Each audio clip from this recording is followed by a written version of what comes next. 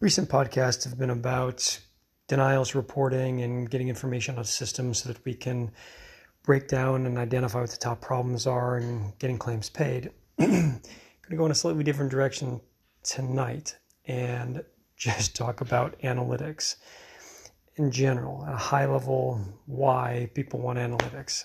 And I have to admit, every time I go to a conference, I see so many presentations about analytics, and analytics is just sort of the hot catchphrase. Everybody's like, analytics, analytics, analytics. Articles about analytics. But I think, like many other things, there is a fad element to it. And what I mean by that is what is now called analytics, I think at one point was business intelligence, and at other times has been called reporting or big data or all kinds of things. And fads aside, there's always a desire at root to get solutions and to identify problems, the root cause of those problems, and then what the solutions are to those problems. And ultimately, data and analysis, which is really sort of a complex problem-solving process using data, should be about identifying and solving problems. But I think too many times we have vendors who, in an attempt to just win a sale, short-term transactional types of efforts, want to be able to say, oh, we've got the hot thing, we've got analytics, or we've got what our competitor has, they've got analytics, oh, we've got analytics too.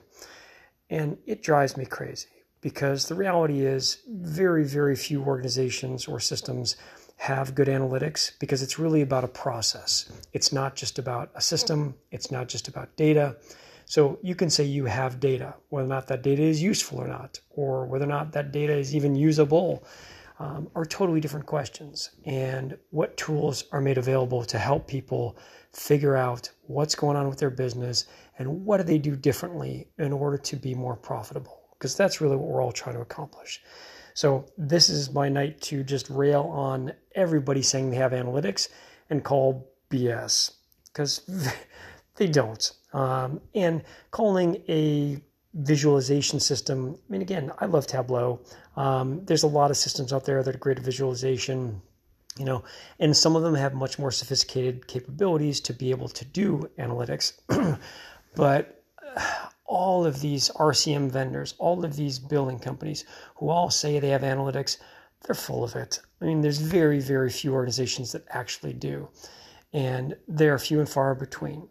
And it doesn't mean that they're not good billing companies, or they're not good billing systems, or they're not good EMRs.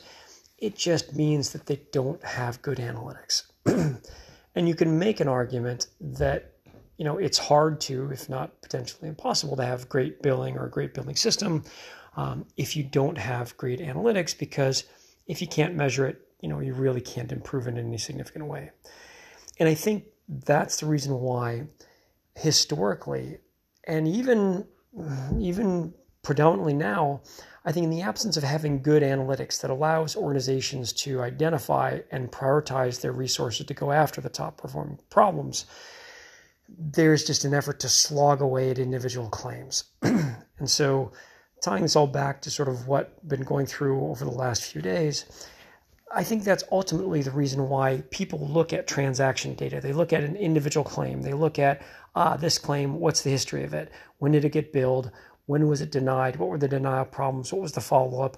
And look at them individually and say, okay, how do I solve that particular claim? As opposed to, how do we take a step back and systematically look at this and say, all right, not just this one claim, but how do we identify what's happening with 1,000 or 10,000 or 100,000 transactions? And not just how do we prioritize what to go after, but how do we even quantify is what we're doing working? How productive are our employees? Not just in terms of what's their words per minute that they're typing or the claims per minute that they work or process, but much more complex and nuanced types of things, like, is what they're doing actually successful? Are they just touching claims and just churning them, or are they actually solving problems, both individually and in the aggregate, right?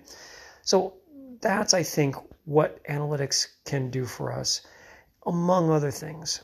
And this is my night to just say, just because somebody says it's analytics doesn't make it so.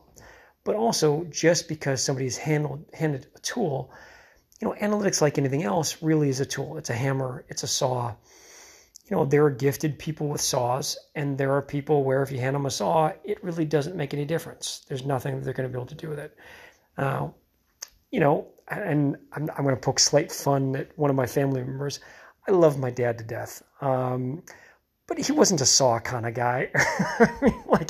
He was a city kid, an intellectual. And if you handed him a saw or a plane or something like that, I don't think he'd really know what to do with it. But that doesn't make him not a great person or very capable at solving problems, just not with that tool. That wasn't his thing. So handing an organization, whether it's a small provider practice, a group of docs, or whether it's a much larger a hospital system, just because a sophisticated tool is made available doesn't even mean that it's going to be able to be utilized effectively. And so I think there is, the more we can make those types of tools available to the more organizations, the more we build a community and an infrastructure and a way of doing business that involves analytics and that allows us to use that information to drive outcomes in the business. And certainly clinically, people want outcomes to be driven off of performance, health care metrics, quality of life years, the things that really drive healthcare should be the things that drive healthcare financial performance, the same types of things. And we should be using that type of information. So that's my rant for tonight, and I'll talk to you again later.